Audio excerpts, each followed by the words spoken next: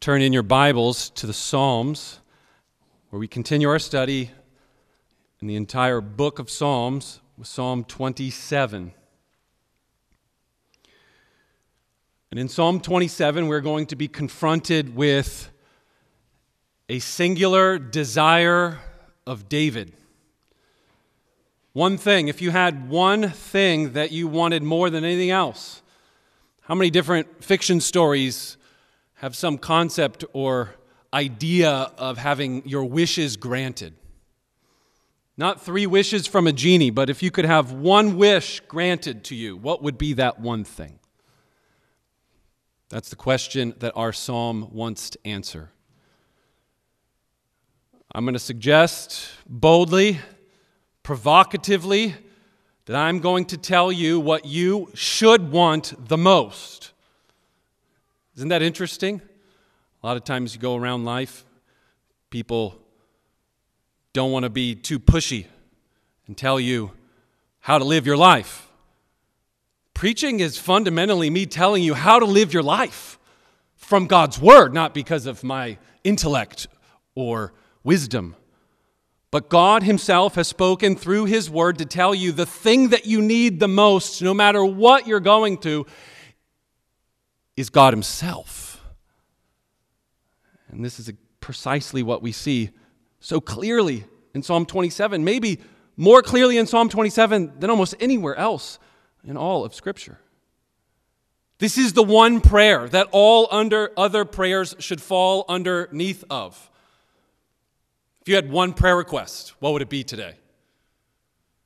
Well, the answer of Psalm 27 should be, whatever your prayer is, it should be that it helps you with the one thing that Psalm 27 cares the most about, which is God Himself. What is the one thing that our church should focus on, center ourselves and our gatherings around? There's just one necessary primary thing for a church. What's the one thing that determines and defines heaven and hell for your soul? That's what today's sermon's about. I think it's kind of important. Like the most important. You would be helped to follow along in God's Word as I read Psalm 27 and see the singular thing that David wants more than anything else. No matter how bad things get in this world, his prayer is still this one thing. So follow along as I read Psalm 27, a psalm of David. The Lord is my light and my salvation. Whom shall I fear? The Lord is the stronghold of my life. Of whom shall I be afraid? When evildoers assail me to eat up my flesh, my adversaries and foes, it is they who stumble and fall. Though an army encamp against me, my heart shall not fear. Though war arise against me, yet I will be confident. One thing have I asked of the Lord, that will I seek after, that I may dwell in the house of the Lord all the days of my life, to gaze upon the beauty of the Lord and to inquire in His temple. For He will hide me in His shelter in the day of trouble. He will conceal me under the cover of His tent. He will lift me high upon a rock, and now my head shall be lifted up above my enemies all around me. And I will offer in His tent sacrifices with shouts of joy. I will sing and make melody to the Lord. Hear, O Lord, when I cry aloud. Be gracious to me and answer me. You have said, seek my face. My heart says to you, your face, Lord, do I seek. Hide not your face from me. Turn not your servant away in anger. O you who have been my help, cast me not off. Forsake me not, O God of my salvation. For my father and my mother have forsaken me, but the Lord will take me in. Teach me your way, O Lord, and lead me on a level path because of my enemies. Give me not up to the will of my adversaries, for false witnesses have risen against me, and they breathe out violence. I believe that I shall look upon the goodness of the Lord in the land of the living. Wait for the Lord. Be strong and let your heart take courage. Wait for the Lord. The grass will wither, the flowers will fade, but the word of our Lord will endure forever. Amen. I want to sum up today's message on the basis of Psalm 27 with one sentence, one big idea. God's beautiful face. It is the one thing that you need the most. And it's the thing that God provides in Jesus Christ. God's beautiful face. It is the one thing you need the most. And it is exactly the thing that God provides in and through Jesus Christ. I want to unpack that statement. I want to argue my case that this is what Psalm 27 is about. And I want to preach to you. I want to tell you this is in fact what you need more than anything else. God's beautiful face. So let's first just examine that first part of this sentence. God's beautiful face. That's the one thing you need the most. What do I need the most? God's beautiful face. Clearly, this is what David, the psalmist, is saying in verse 4. One thing have I asked of the Lord, that will I seek after. And what is it? What's the one thing? It is dwelling in the house of the Lord all the days of his life, so that he can gaze.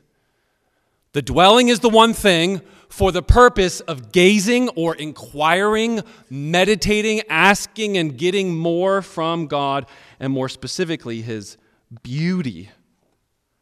See it also in verse 8. You have said, as in God has said, seek my face. And he says, my heart says to you, your face, Lord, I do seek. So don't hide your face from me.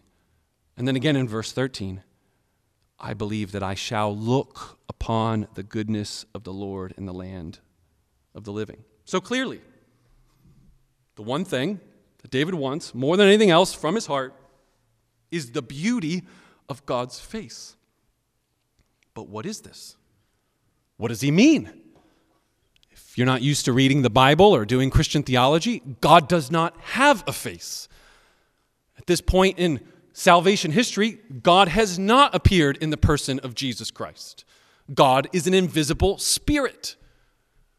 And even the one time in the Bible prior to David writing this psalm, when someone wanted to see God's face, he was told explicitly, you cannot see my face. So that's why I ask, what is this one thing? How do we make sense of David's request and his desire to see God's beautiful face when God does not have a face? He's an invisible spirit. Or when Moses was told, you cannot see my face and live. It's David saying, I want to die. No. God is being communicated through analogy, face-to-face, intimate relationship.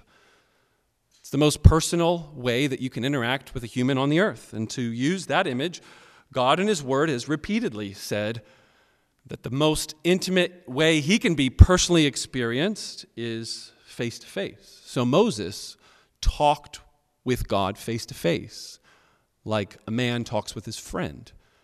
So audibly, Moses had the most intimate relationship with God in all of the Old Testament. But visibly, he still couldn't see that face and live. And there's a distinction in the Old Testament between seeing visibly God's face and hearing God's voice face to face, which shows us that Moses' face-to-face encounter is more about personal closeness than it is the literal thing itself. So what's the one thing? God's beautiful face. But what does it mean to see God's beautiful face? It is to find ultimate joy and delight in God himself. Supreme joy.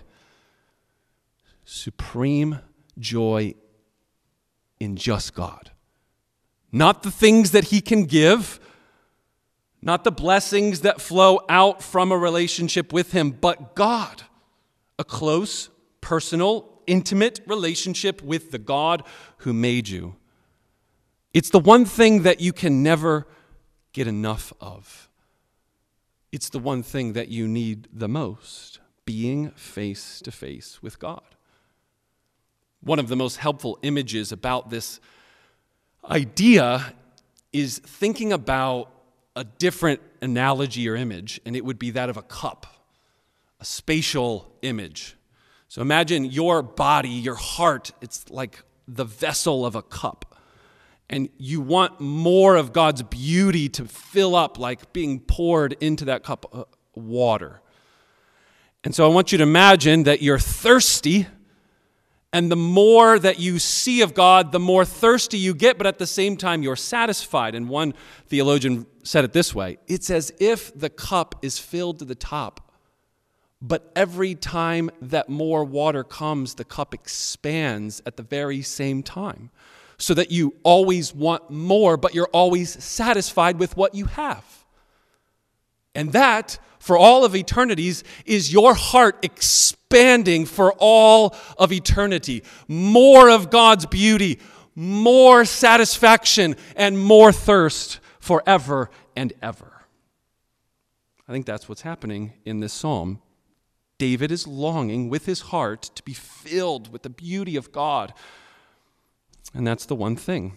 Really, though? I just would like for a moment for me to make sure you understand that this is not just David's desire in Psalm 27, but that I can say emphatically, this is the one thing that you need, because the rest of Scripture and the Lord Jesus himself confirms this. You heard it read for us earlier in Mary and Martha's story, did you not? As Emily came up and told us, there's two women. One of them is showing us active obedience, and one of us is showing more contemplative, kind of passive obedience, sitting at the feet of Jesus. Mary is commended. Martha is rebuked. Two good things, but one of them is better. How many times do you choose a good thing at the expense of the best thing? Two very important responsibilities, and Jesus emphatically says in Luke 10, Mary chose the more important, better portion. Of the two parts of life, there's a quiet, contemplative, sitting, gazing. You're doing nothing but just sitting, gazing, soaking it in. And the other thing in life is busy, active. Both are good. Jesus isn't saying, Martha, that was bad. You should not care about serving. He said, Mary chose the better portion, the one thing that is necessary. And so Jesus says that adoring him, dwelling with him in his presence, wanting to be close to him and prioritizing him over everything else is essential for following him. You all been on an airplane recently and heard the flight attendant say, now, adults, if you are traveling with young children, you need to first put on your mask and then the mask of your children. The flight attendant's not saying that put on your mask because you're more important than the child. You will be of no earthly good if you do not first put on Christ in your eyes, gazing at him day after day, night after night. Then you will be the most earthly good to those around you. Do you see the idea? It has been often said, and more often believed, that I will do the most earthly good by being preoccupied with earthly needs. Being heavenly minded is the only way to be earthly good. It is always that way, and Jesus is telling us that from Luke chapter 10. So dwell in God's presence and prioritize meditating and contemplating and gazing the beauty of God. For in fact, beholding the beauty of God in the face of Christ is how you became a Christian. 2 Corinthians 4, Verses 4, 5, and 6 says that the God of this world blinds the minds of unbelievers to keep them from seeing the light of the glory of God, who is the image of God. And for we proclaim not ourselves, but Jesus Christ as Lord, with ourselves as servants for Jesus' sake. And God, who said, "Let there be light," shining out of the darkness, has shone in our hearts to give us the light of the knowledge of the glory of God in the face of Jesus Christ. That passage I just read for you is a great, simple illustration of becoming a Christian. Non-Christian people aren't people that behold the beauty of Jesus Christ. You could believe that he exists. You could believe that he died on the cross. But that is not sufficient to become a true, born-again, new heart Christian. A Christian is someone that sees the cross of Jesus Christ, believes that it was historically true and accurate, believes that God became man and died for sins, your sins, and you're captivated by that. You're not a Christian because you believe that God exists like the demons do and even shudder. You're a Christian because you repent, knowing that this is the most beautiful thing that you've ever seen. Beholding the beauty of God's face is not just how you become a Christian, it's how you grow as a Christian. The passage right before the one I just read is saying that point. 2 Corinthians 3:18, we with unveiled faces, unlike Moses, we behold the glory of God, and we're being transformed by that glory from one degree of glory to another, from the image of the glory of God in the face of Christ. So you could reread 2 Corinthians 3 and 4 today and see if you don't see that becoming a Christian and growing as a Christian is predicated or dependent upon your beholding. To the degree that you behold the glory of God will be to the degree that you grow more into his image. One of the most important principles of all of the Bible, in fact, is you become whatever you behold. And if you become more like Jesus, it's because you've been beholding Jesus. Perhaps some of you know a lot about the Bible, and you've become more proud about your Bible knowledge, and you've not become more lovely and loving because you're not beholding Christ, who is the Word of God made flesh. The whole reason the Bible exists in the first place. So whatever you most value and esteem, that will be the thing that drives your desires, your ambitions in life, and influence not only your daily moment-by-moment decisions, but the major big decisions in your life. And if you want to grow and become more like Jesus, then behold. Behold the beauty of God in the face of Christ. For in fact, it is not just that you become a Christian by beholding the glory of Christ, or grow as a Christian because of beholding the glory of Christ. It is the final end goal that makes you a perfected saint in heaven. It is the thing you will do for all of eternity. 1 John chapter 3, verse 2 says, "Beloved, we are God's children now, and what we will be has not yet appeared." Child of God, yes, you're a Christian. Does sin still remain in you? Answer is yes. So have you become fully matured? No. But we will one day. When he appears, we will be like him because we shall see him as he is. That's the Bible telling you that you become a Christian by beholding, you grow as a Christian by beholding, and for all of eternity you will be perfected by beholding.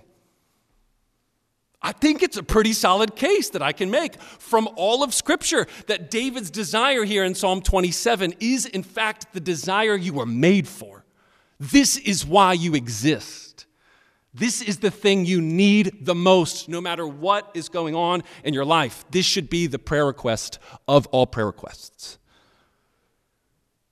As Paul says in 1 Corinthians 13:12, "For now we see in a mirror dimly, but then face to face."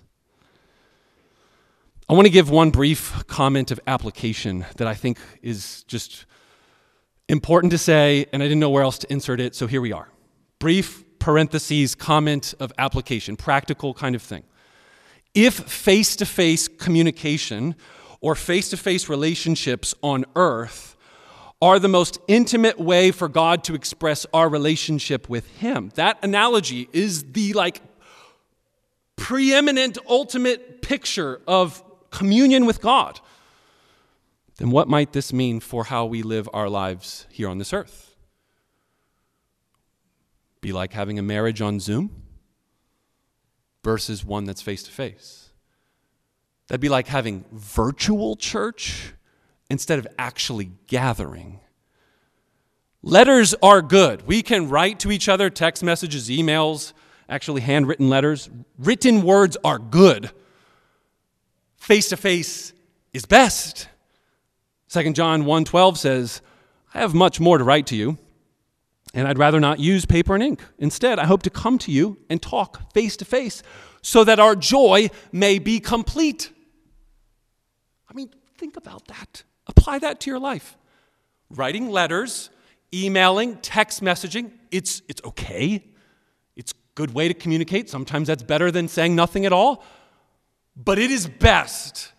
The way God made us is to interact face-to-face, to see all of the data of the occasion of this encounter, facial expressions, body language, tone, all the things that are missed in text messages.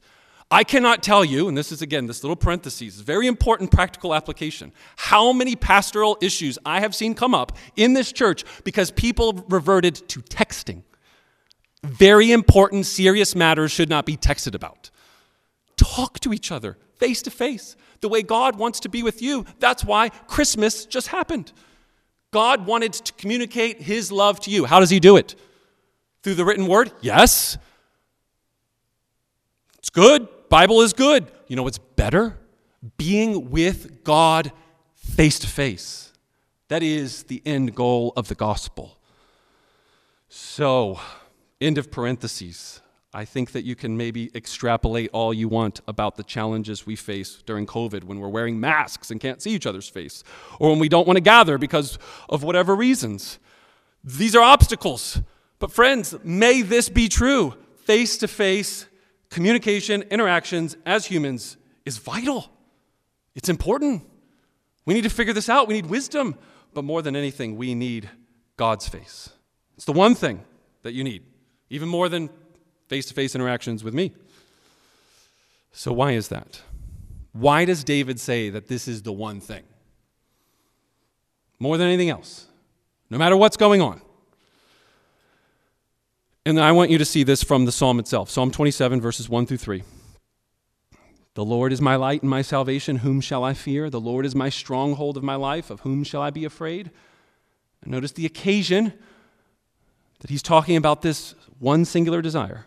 Evildoers assail me because they want to eat my flesh. Adversaries and foes, they are the ones who actually stumble and fall.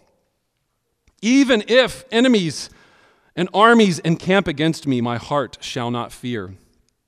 Though wars arise against me, yet I will be confident. Now, this is not only poetry, but David is a general of an army, so there could be both a poetic hyperbole and there could be a literal sense to what he's saying in these verses. He did deal with armies and was going into battle quite often throughout his life. So you can imagine that David is talking about like real issues in the world. War, evil, violence, external threats and attacks. And he's saying that this one thing in verses 4, 5, and 6, the seeking the face of God, dwelling in his presence, that thing will produce confidence in the face of external attacks. Do you have that kind of confidence? And do you believe that dwelling in God's presence will produce for you the kind of confidence where you can face any kind of external pressure that the world might throw at you? But that's not all. Verses 7 to 10 tell us of a different kind of pressure that David's facing, and yet he still thinks that seeking God's face will be the most important thing for him. Verses 7 to 10, hear, O Lord, when I cry aloud. Be gracious to me and answer me. You have said, seek my face. My heart says to you, your face, Lord, do I seek. Hide not your face from me. Turn not your servant away in anger. O you who have been my help, cast me not off, forsake me not, O God of my salvation. And then key in on verse 10. For my father and my mother have forsaken me, but the Lord will take me in. We've saw in verses 1 through 3 that external attacks from foes, armies, wars, they do not shake his confidence because of his personal, intimate relationship with the God who created everything. Secondly, we see in verses 7 to 10 that even if, that's what I think is a better translation of the Hebrew word that's translated for, the start of verse 10, for, or even if my father and my mother have forsaken me. Part of the reason why I think it's an even if is because David's father and his mother, as far as we know, did not forsake him, unless you want to say this is like a euphemism, a saying about death, that even when your parents die and pass away and you don't have their support anymore, or make it even worse, take it as the poetic expression that it more likely is, even if the closest family members and friends that you have forsake you. So this is why I would want to say it this way. This psalm says, external threats abound, but I'm confident because of the presence of the Lord. Internal turmoil exists, but I can get through it because of the presence of God and the beauty of his face. So David is not telling us this one heavenly thing, and he is completely blinded by all of the real pain and suffering on the earth. He's not pie in the sky, got my head in the clouds, and all I care about is seeing the vision of God in the heavens, and I could care less about your day-to-day turmoils. That is not Psalm 27 for a second. It is precisely because of the earthly turmoil, both internally in his family or in his home, or the worst case scenario of being forsaken by your spouse, your daughter, your son, your father, your mother. You think of the worst pain you could feel in your heart.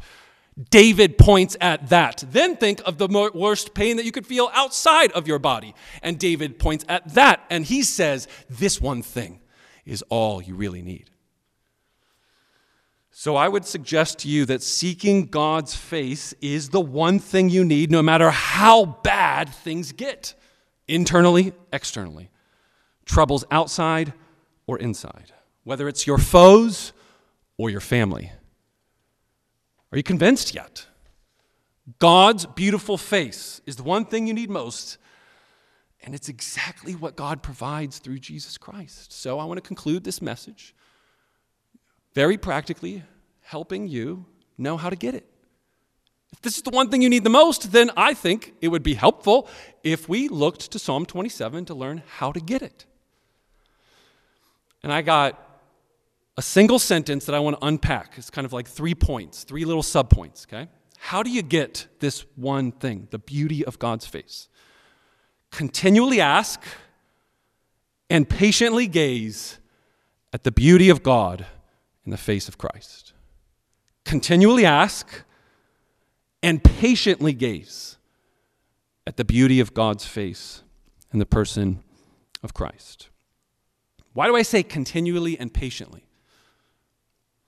What do we get from Psalm 27 at the very end? A very practical word. Wait. My grandmother had a little saying. Do you all have grandmothers or family members that had little sayings that they'd say all the time?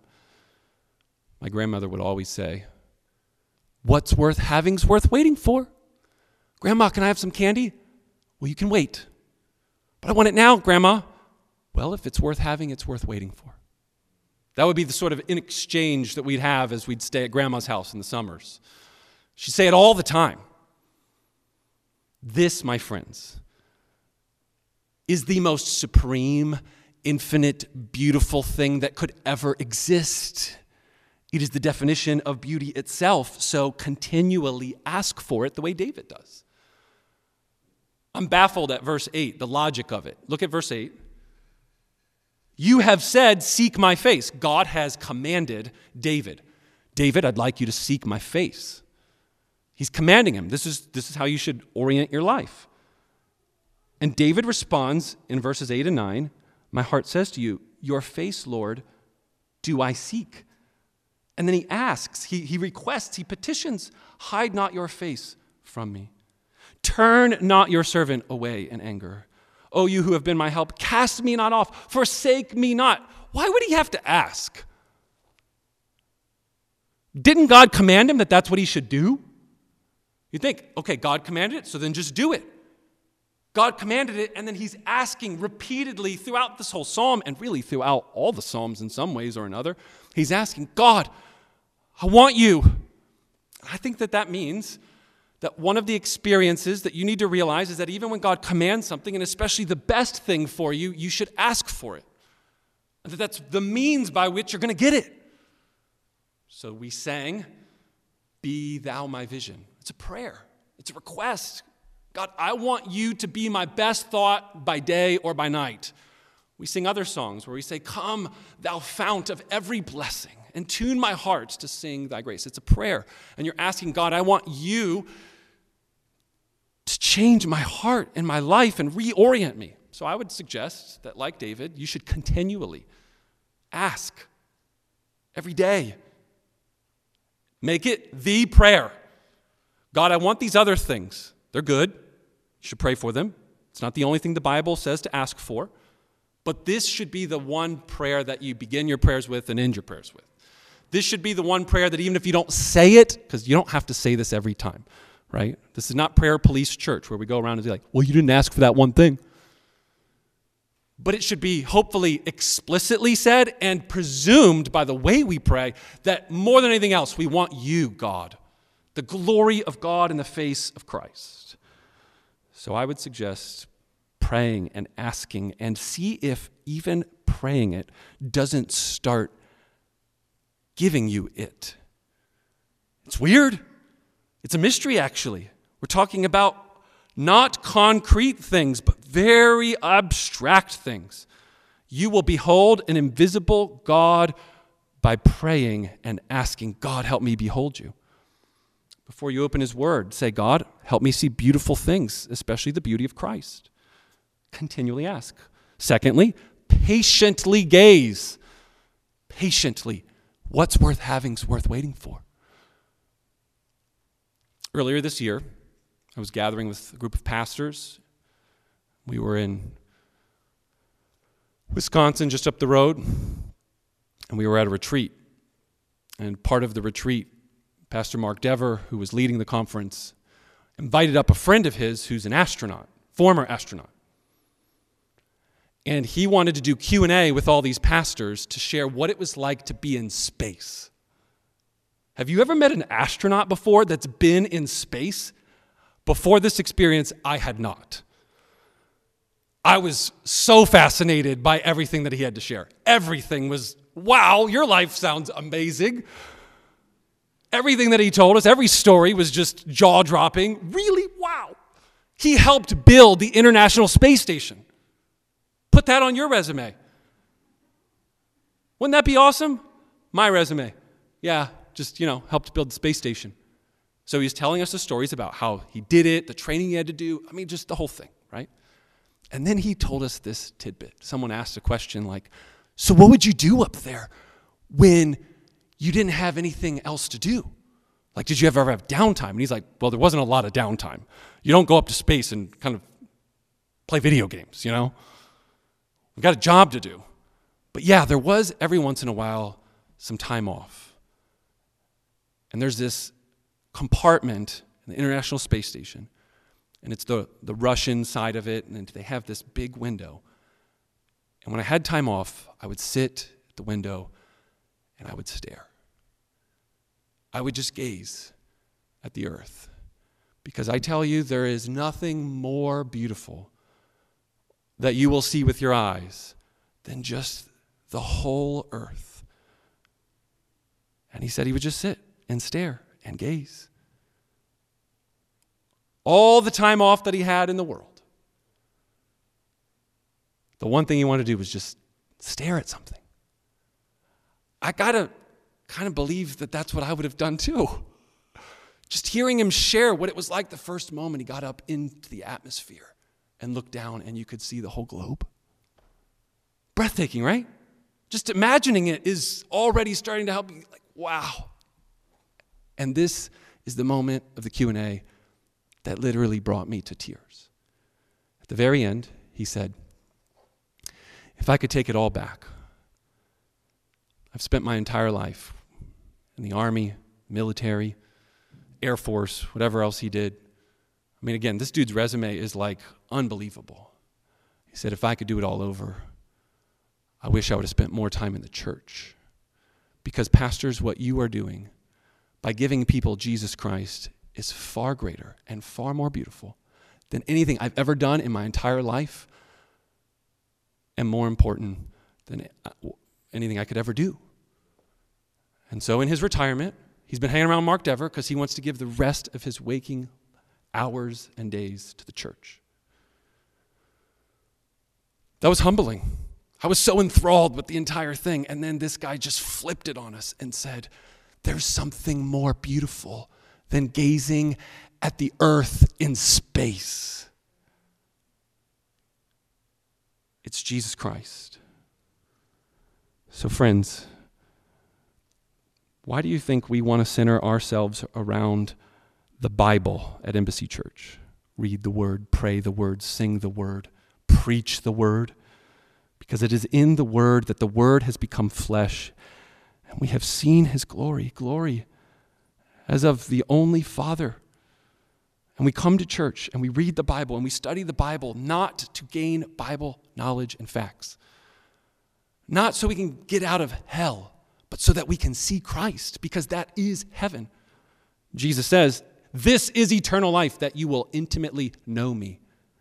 That's John 17, verse 3. I'm committed to preaching through books of the Bible because I want each week to unfold for you the scriptures and how they point you to Christ. You might get a lot more out of some sermons, but hopefully the bare minimum you get every single week is a picture of Christ that helps you gaze at his beauty. We take the Lord's Supper every week because we want to feed by faith on Christ. We read the Word, we pray the Word, we preach the Word, we sing the Word, we see the Word in the bread and the cup. We want to remember Christ not by just hearing, but by participating and being unified in face-to-face fellowship with one another. And ultimately, we choose to sit at Jesus' feet like Mary so that we do not become Marthas, anxiously distracted by many good things when there's one thing that's necessary. But that one thing produces confidence in the face of everything. And ultimately, we hope that through all of these different means of gathering and studying and pursuing discipleship in the local church, we will see that Jesus is the image of the invisible God. He is the very place of God's dwelling. He is the temple, tabernacle, that the Old Testament says was in a certain spot on the earth, heaven and earth overlapping. Jesus' incarnate flesh becomes the new tabernacle. Our psalm said that through the vision of Christ, through his protection and preservation, he'd place us on a rock. And what it means to be a Christian is to be placed on Jesus, the rock of our salvation, lifting us up so when the rains come down and the floods sweep across, we will not fall. Jesus is the light. Our psalm opens by saying, the Lord is my light and my salvation. He is the light that comes into the middle of our darkness. He is our refuge and stronghold and shelter in the day of trouble. And you can get him. You can have him. He is accessible. He is available to you. You can behold and gaze at the beauty of Jesus. And the real answer of the how question is that Jesus, the one who possessed infinite beauty, the definition and standard of all beauty, came down from heaven and he became ugly. He took on a human form. So does the prophet Isaiah. In Isaiah 53, the words that were prophesied several hundred years ago could be true of this beautiful person. He was despised and rejected by men. He was one from whom men would hide their faces. In other words, the beauty of God came into the world and took on flesh, and he was despised. Humanity esteemed him not because of his piercings, being pierced for our transgressions, because he was crushed for our iniquities. And there on the cross, as he hung, the Lord laid upon him the iniquity of us all, so much so that Isaiah says that his appearance was so marred beyond human resemblance. His form was such that it was beyond the form of a children of man. When Christ, who knew no sin, became sin and bore all of our sin on the cross, Isaiah says he had no form or majesty that we would want to look at him. No beauty that we would desire him. The beauty of God's face was shining quite literally on the Mount of Transfiguration. And both Jews and Greeks rejected the beauty and glory and brilliance of Christ. He was surrounded by an army encamped around him. They wanted to eat up his flesh, and they did. They breathed out violence against him, and they took his last breath. He hung on a cross, and he was forsaken by his Father. David says in Psalm 27, "Even if I was forsaken by my Father, you will let me in." But Jesus Christ was forsaken by his Father, and he was cast out.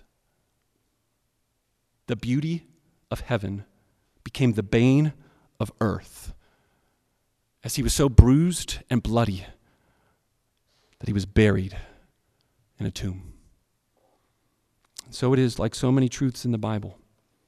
We're met with a paradox, a mystery, a twist in the story.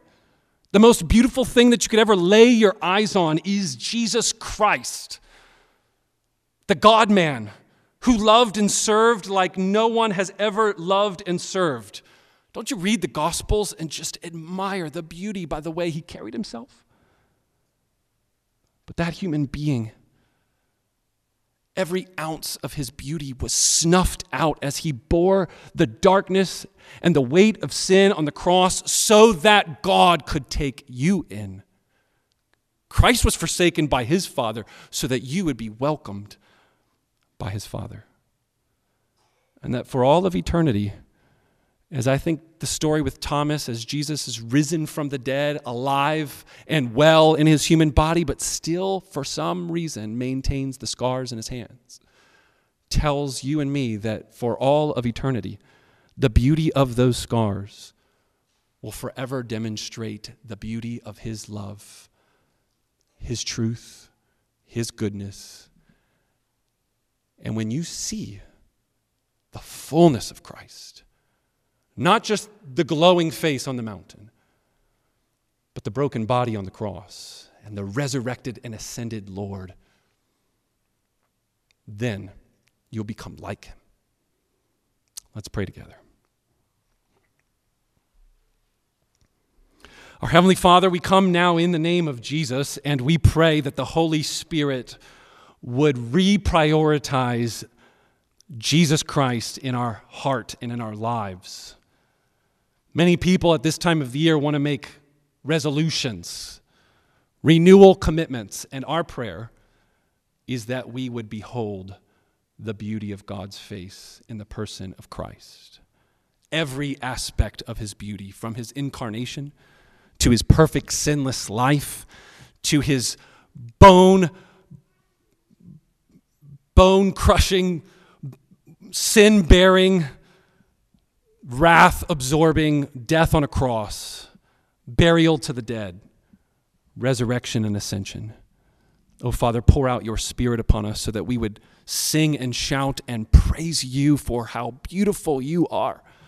And may we see in the world around us, day after day and moment after moment, glimpses of your beauty in the creation that displays your handiwork and the infinite attributes that are expressed in all that you made. We pray, God, that even in our face-to-face interactions, the love that we share with each other, that we would see the beauty of Christ in the church.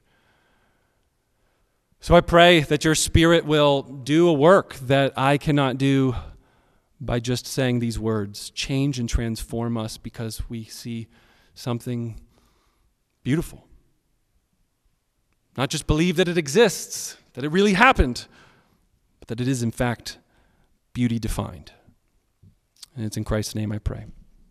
Amen.